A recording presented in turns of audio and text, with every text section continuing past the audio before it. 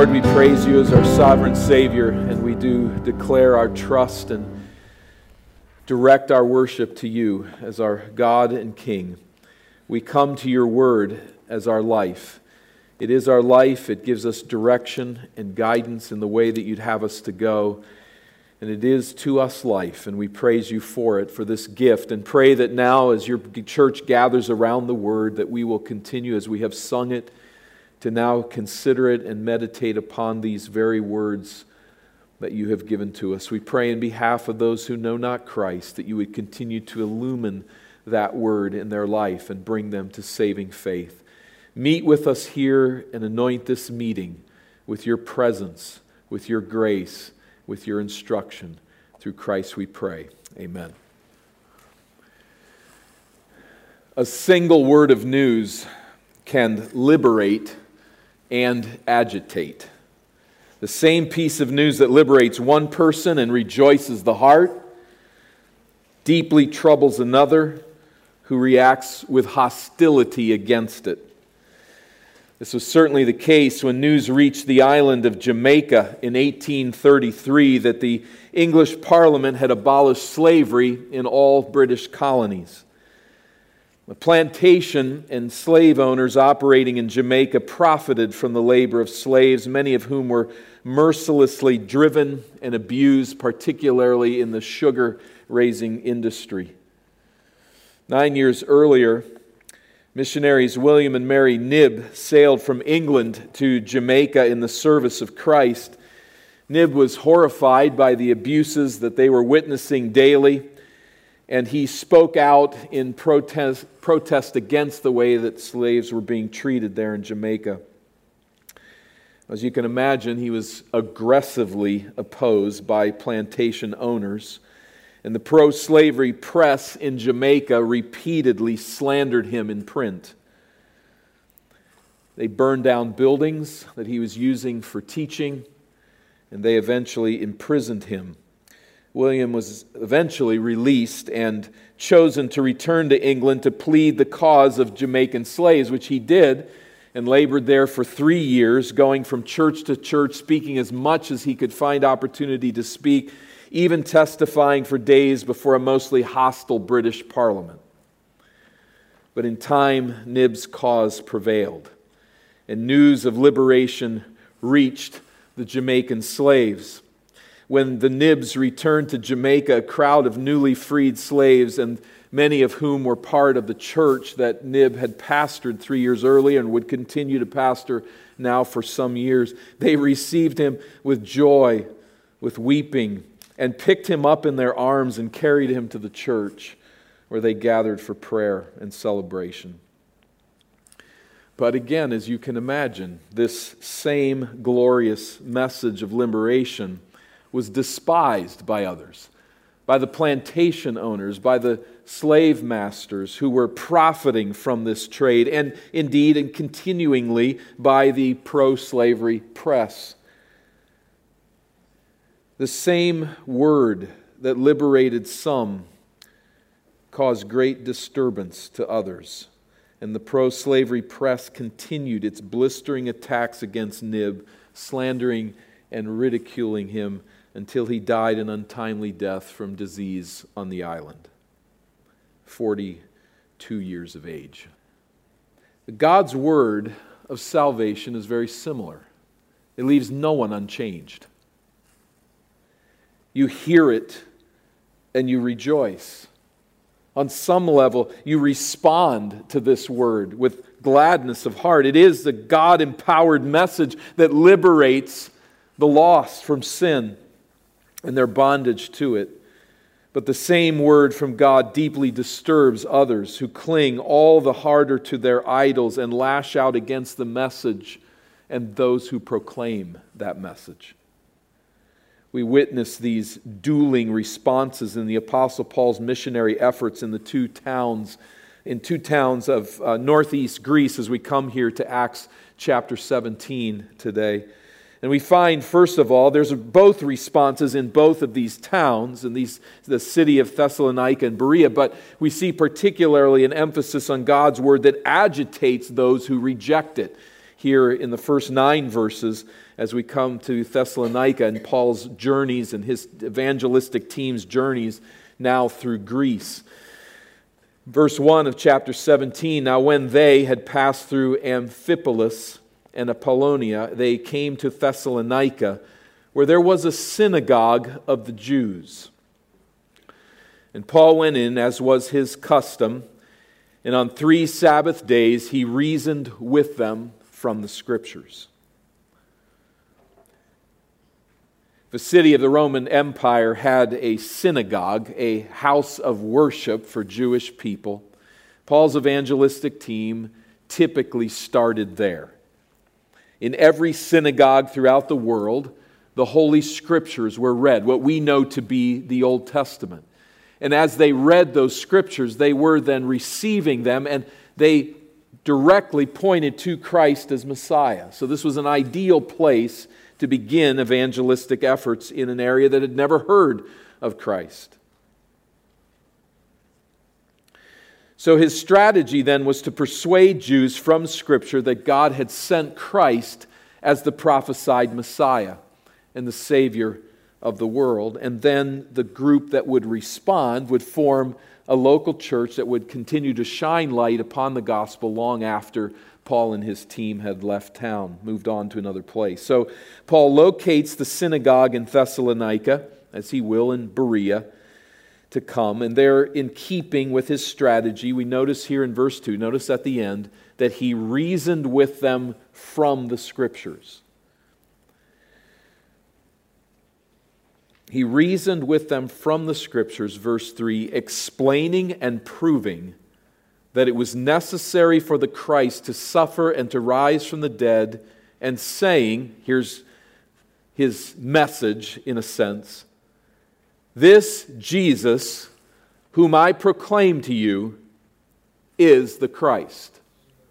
This Jesus that I'm talking about, this historical figure I proclaim to you, is the Christ that the Old Testament Scriptures have prophesied.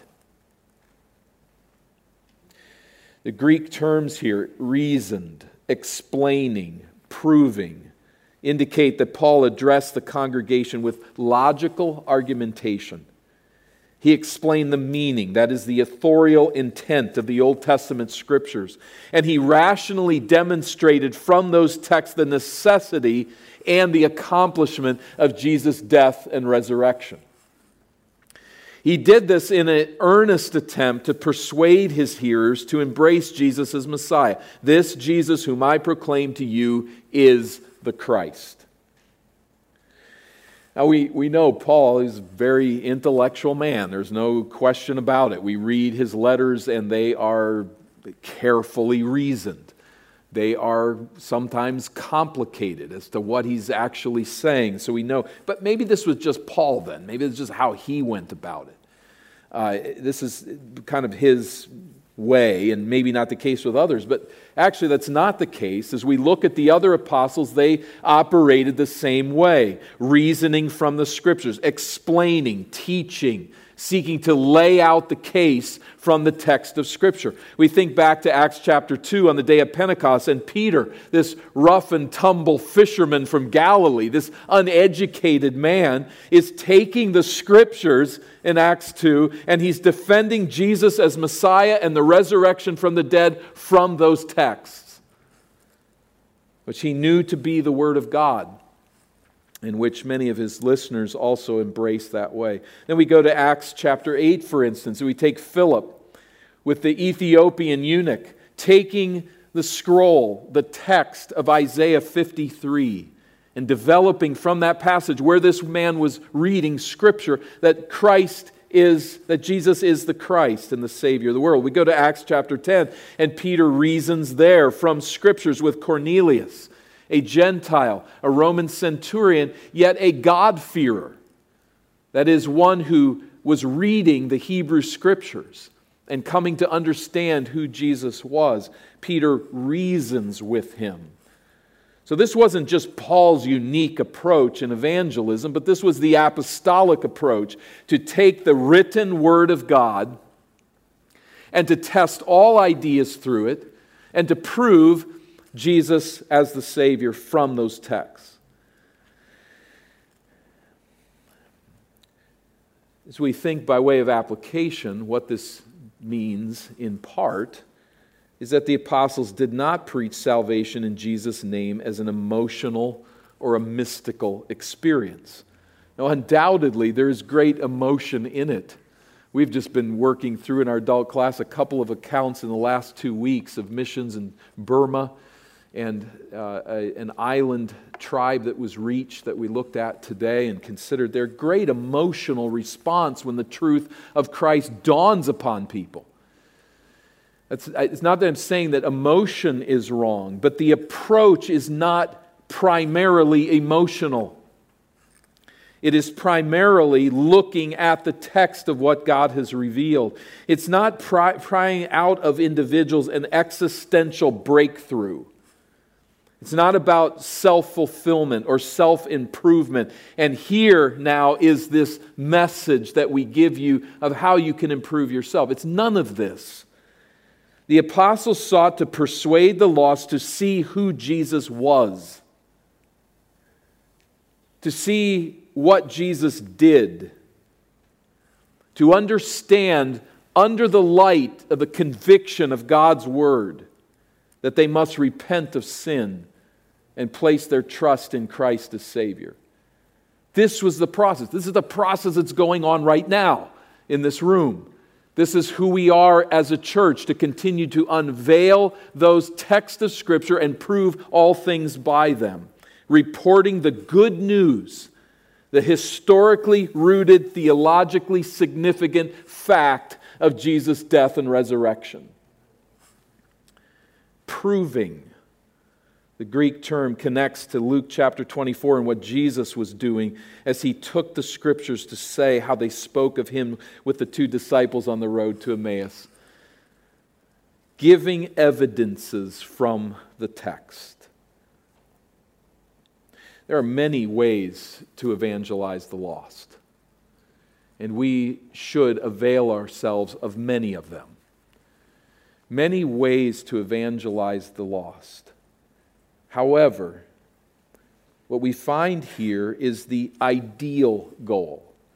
And we're not always given this opportunity, but I think what we should always be working toward is individuals sitting down with an open Bible, reading the text of Scripture, and having it explained to them. As we evangelize in passing, as we meet with people, as we connect with people that are unknown to us, this should be, I think, the goal that we have. Not to simply, as one person spoke of it, as get them told, that is, just get the message there and move on, but is there a way that I can draw that person into a deeper understanding of Scripture? Not to just speak the words, but to point to the text of Scripture. I think this is a goal we should always have in mind, that we would bring people to see the revealed word concerning salvation by grace alone, through faith alone, in Christ alone. Again, there are means of addressing large crowds, there are means of approaching strangers, and these are all good and faithful means of proclaiming the gospel. But somewhere in the process, leading one to salvation, or at least continuing the discipleship process, this is the ideal to which the apostles always lead us eventually. That the Word of God is read, considered, understood for the light of the lost. We see the response to Paul's preaching in verse 4. And some of them were persuaded. Even that word persuaded, pointing back to reasoned, explaining, proving. They're looking at the Scriptures and they're persuaded, and they joined Paul and Silas, as did a great number of the devout Greeks and not a few of the leading women. We'd love to know the story behind the leading women and why they're identified this way, but some prominent individuals are responding to the gospel. And some other men as well are thrown in there, as well as Jews. There are probably people that were devoted to the Old Testament Scriptures that were even Gentiles. They're responding to this. But here's the other side. The liberation leading to rejoicing on the one hand, But then their agitation comes in at verse 5. But the Jews, that is the Jewish leaders, were jealous. And taking some wicked men of the rabble, they formed a mob, set the city in an uproar, and attacked the house of Jason, seeking to bring them out to the crowd. That is to find Paul, find Silas, bring them out to the crowd. It wasn't to congratulate them. It was to put them under severe pressure, if not bodily harm. What's the motive of this negative response? The motive is jealousy. The message of Paul and Silas was siphoning away converts who were persuaded by Paul's biblical preaching. They had not preached these things, these Jewish leaders. He is. People are listening and they're jealous. What's their method? This is very interesting as we think of Paul's method here in proclaiming the gospel. Their method is not rational debate about the meaning of Scripture. This is why Jesus is not the Messiah. Here are the texts that we will bring together and prove from God's written word that He's not the Messiah. It's not that. What they do is get a bunch of thugs together, rabble. I love the old King James phrase. I wish we could keep it. It calls them lewd fellows of the baser sort. That works, doesn't it? They're lewd fellows of the baser sort. They were rabble rousers. These are thugs, troublemakers, to stir up the city of officials against the evangelists. Bring them out to the crowd. But, verse 6, when they could not find them, whether they're hiding there or have left, and that's probably more likely the case, they dragged Jason and some of the brothers from the city before the city authorities, shouting, "These men who have turned the world upside down have come here also." They can't find Paul and Silas, but they bring Jason, who we don't know who he is, but clearly somehow was supporting them. And these pillars of society bring Jason forward with charges of insurrection, ultimately. They've turned the world upside down. This is certainly not the case. They weren't insurrectionists, and yet, isn't it ironic? They really are capturing what's happening. In a way beyond what these opponents could grasp, they were gloriously right. They were turning the world upside down. The apostles had disturbed a disturbed world with the gospel. They were toppling the pillars of the status quo. There is another king, and that's their concern in verse 7. These men who have turned the world upside down have come here also, and Jason has received them, and they are all acting against the decrees of Caesar. They're not, but they're saying that there is another king. That they were. So similarly, with the charge that they were violating Roman law by advocating, by stirring up people in insurrection, so here the charge that they are advocating another king. And yet again, ironically, though they don't understand it, Jesus was indeed a king who would conquer all kings and rule the earth. Now, Rome's relationship with the Jews was a complicated and volatile one. We're not 20 years past the time that Rome came in and crushed Jerusalem, burned it, destroyed it, and sent people to other places. And very close to this context, Roman Emperor Claudius will expel all the Jews from Rome. So these Jews going to these Roman officials are trying to say, we're not those Christians, because one of the reasons that Claudius expelled the Christians from Rome was because of all the agitation over one Chrestus, some certain guy named Chrestus, which almost all historians believe is just a misspelling and a misunderstanding of Christ. So there's lots of volatility with Jews and Christians before Roman authorities, and these Jewish authorities want to say, we're not them. These are the bad guys, not us. These are the guys that are causing all kinds of disruption. These are the guys that are claiming there's another king. Well, as you can imagine, from the Gentile Roman Empire perspective, verse 8, the people in the city authorities were disturbed when they heard these things. It was news that agitated them. And when they had taken money as security from Jason and the rest, they let them go. What's going on there? One has said this was a good behavior bond. And that's a good way to put it, is Jason places money down with the officials, and that is assuring that he's not going to house these guys anymore, help Paul and Silas and this team do what they're doing. So we'll keep your money to make sure that you're not helping them any longer. It was just a way of putting pressure upon him to not continue in fellowship with them as they spread the gospel. And we can imagine then why in 1 Thessalonians, for instance, Paul writes to the church here and is concerned. Are they persevering? Are they continuing on? Are they holding to the faith under this persecution? It was real. It was intense. This fledgling church left behind without these leaders. But it did survive. It continued. It held to the faith under that pressure. Let's just think of a couple of words of application as we think on this response from Thessalonica. The first thing that it certainly teaches us is to rightly assess the resistance. Why is there such resistance to the gospel?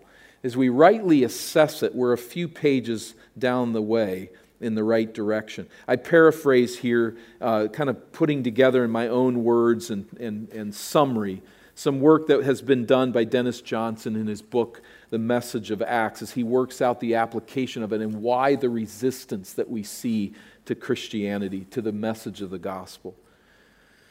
First of all, the lordship of Jesus Christ disrupts human structures of power, control, pride, and the exploitation of others. He comes in as a king in his kingdom and troubles all of that. Christ's words threaten the way things are, and thus he threatens those who uphold and profit from the status quo. When the Word and Spirit combine to conquer hearts, they shake the foundations of man's kingdom, which seems to support and provide for its custodians with the desired security and importance that they want. So the Word of God comes then as a threat to that supposed security. A threat to those who cling to the world's system of power and satisfaction. So what is the natural response? We see this response when the gospel is taken into secular places. We see this response, and we can point to towns in this nation where that's been the response from the established religions in a particular place. When the gospel comes in and begins to say that Jesus Christ is Lord and begins to transform lives, people get upset. Something's happening. You're turning our world upside down and we don't like it. But what else would we expect? What else would we anticipate? And that leads to the next point of application, not only assessing the resistance, but anticipating the resistance. Those with a vested interest in maintaining the status quo will not often welcome a message of God's deliverance from the status quo. It takes the wheel out of their hands as they try to drive the car. But how do we respond when the good news of God's saving grace in Christ is rejected, is ridiculed, is vehemently opposed? Here I think we need to learn to anticipate resistance. Not responding to that by getting ugly. This is an easier response to the resistances. People are are opposing the message of the gospel. I'm going to put up a shield and protect myself behind it with nasty words, with ugly spirit, with blaming people who are lost when they act like they're lost. It's not the right response. Nor is the right response on the other side to hide. What I'm going to do is run away. I'm just going to keep quiet. I'm not going to speak the gospel because it may offend someone. Of course not. Rather, I think we should anticipate resistance and know that it is often a necessary aspect of the mission. Live for Jesus, speak for Jesus, declare liberation from the sins that people love, speak of a final accounting before God, and you'll shake the foundations of someone's world. They're going to push back. They're not going to like it. We don't get mean. and we don't run away. Like the Apostle Paul is illustrating for us here, we just stay our ground. Keep proclaiming the truth with joy of heart and with trust in Christ. Well, as we come to the second scene, the Apostle Paul and the brothers agreeing that he needs to leave, he and Silas leave. And so verse 10, the brothers immediately send Paul and Silas away by night to Berea. And when they arrived, they went into the Jewish synagogue. We find here a reception, a liberation, that very same word that is proclaimed. Verse 11, now these Jews were more noble than those in Thessalonica. They received the word with all eagerness, examining the Scriptures daily to see if these things were so. Notice here they received the word. That's the noble and right response, to be receptive to what God has revealed. And they are examining the Scriptures. That is, with open-minded integrity, they are testing, cross-examining Paul's arguments to see if they are supported by Scripture. So they did not dismiss Paul simply because their tradition did not teach what he was teaching. This is what happened in Thessalonica. We've never heard that, so you must be wrong. No, they're saying the test is Scripture. The fact that I've not heard it, the fact that I've not been taught it, doesn't make it wrong. This is Scripture. Let's test it. They were willing to hear, to think, to give careful thought to what was said.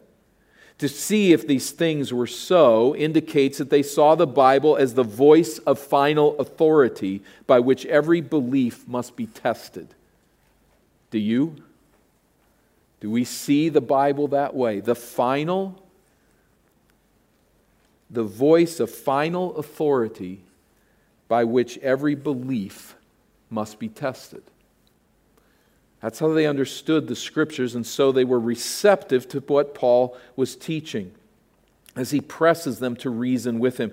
He knew that if they were aided by the grace of God, by the Spirit of God's teaching, God's words could be made clear in their minds and draw them to faith in Christ.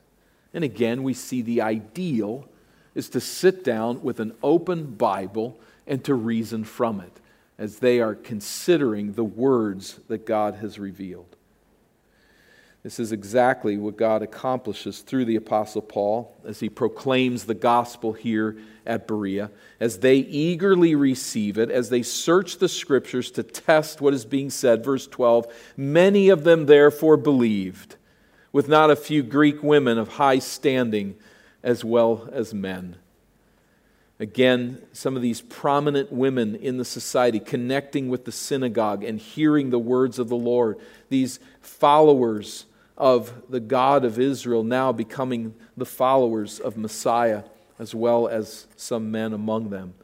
But here it is. The other side again always shows up. Verse 13, but when the Jews from Thessalonica learned that the word of God was proclaimed by Paul at Berea also, they came there to agitating and stirring up the crowds. Agitating the crowds. Again, I mean, that's 50 miles. It wasn't in a car. And they knew there was going to be a return trip of another 50 miles.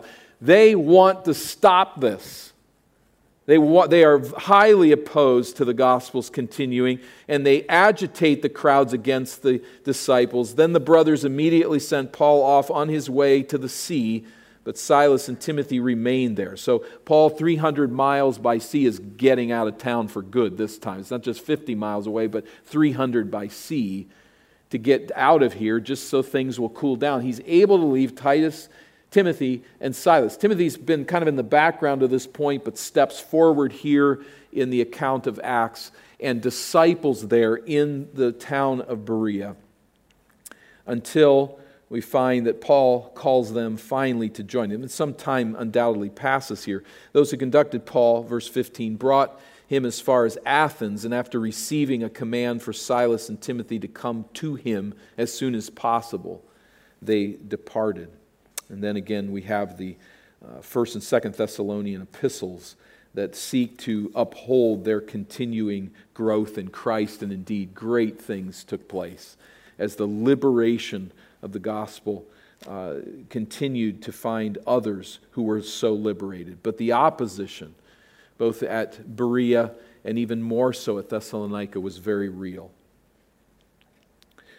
So when we go into this world declaring the lordship of Jesus Christ, we must understand that we are assaulting Satan's kingdom. We are attacking the spirit of the age. We are undermining the foundations of man's kingdom. We're not taking a message that's going to just connect emotionally and touch people where they are and give them what they want. When we package the gospel that way, we are repackaging something else. We need to understand that this is a message that indeed troubles the very foundations on which people live. We must not then shy away from that battle. And we should most certainly not be shocked when unbelievers respond as if they're unbelievers, as if the foundations of their world are under attack, for they are. Reasoning from the Scriptures, we are called to proclaim that Jesus is Messiah, the only name by which we must be saved. And that message is indeed an attack on all that the world holds dear as it clings to all that is passing away and all that will never fully satisfy. So when we proclaim that message faithfully, we cannot expect the world will appreciate us toppling the pillars of their society as they rebel against God. And yet, we must take heart, knowing that the gates of hell cannot withstand the assault of the gospel. That doesn't mean we get mean. It does not mean, certainly, that we hide. But what it means is that we step forward and speak, expecting resistance, knowing that the gates of hell cannot withstand an assault of the gospel. These accounts in Acts 17 remind us that God's word announced in the gospel is the power of God unto salvation for all who believe, as Romans chapter 1 and verse 16 reminds us. It is the power of God unto salvation. So the gospel that rattles worldly power structures, rooted in sin as they are, is the same gospel that liberates sinners from their bondage, gives them life in Christ, and unites us together as the body of Christ, His church.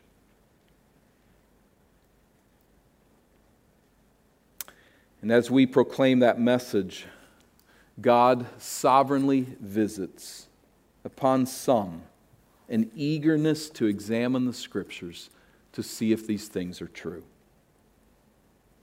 To see if God's authoritative word supports it. And how we've seen this, even in our own story as a church, of individuals where the Scripture, they're dead to it. It's just text on a page. It's not making sense until it does. Until God, by His Spirit, allows eyes to open and to see these as the very words of God and the salvation of sinners. God mercifully helps spiritually blind people see that this news of Christ's conquest is true and it is righteous. Have you trusted that message? Have you put your faith and your confidence in it? If not, I encourage you to do so today. Only the death and resurrection of Jesus as Lord and Savior is sufficient to rescue you from yourself, sufficient to rescue you from the just judgment of God's holy anger against your disobedience to His laws, your rejection of His lordship, and your pursuit of false gods. Nothing else can so deliver. But for those of us who have come to faith in Christ, may God help us adopt an eagerness to examine the Scriptures to determine what God has said. May that mark us as a church. It's why we're here. It's what we are about. For we know that that word transforms. It transforms those who take God at His word. When William Knibb was carried triumphantly by his church members from the wharf upon his return to Jamaica, his joy was not dampened by the fact that the local newspapers were assassinating his character with fabrications, new charges, freshly minted of the evil of his life. In fact, he said, "I care not for that." What mattered was the liberating power of the gospel in the lives that he was seeking to touch, and the many, indeed thousands, that were now following Christ faithfully in churches. That's what mattered in that moment. And likewise, when we enter Christ's presence, and we enter the celebration to beat all celebrations, when this world is over, our time is done, any opposition or ridicule we encounter here for Christ will fade away as we rejoice in the company of the redeemed who trusted God at His word. I've been there, you've been there, we've been ridiculed, we've been beaten down, we've been told horrible things sometimes by people who do not believe the truth of God's word. But that day's going to end when the truth is seen by all and every knee bows to Christ. In that day we will rejoice with any opposition that we received, and we will rejoice together as God's people for all eternity in this gospel message, which He has revealed in His written word, and which is personified in the living word, our Lord Jesus Christ. Let's pray. We praise You, Father, for this life. We praise You for the work that You have done to redeem a people for Your name. We pray that You'd grant us courage, that You'd grant us faith and strength, that You would continue to deepen and mature us as we long to be those who examine the Scriptures carefully, faithfully, joyfully, and to proclaim them with the confidence that You can save souls, that the message of the gospel is the power of God unto salvation. Lead us, mature us, provide, we pray, for us as an assembly, and we pray again that You draw to saving faith those who are separated from Christ, in whose name we pray. Amen.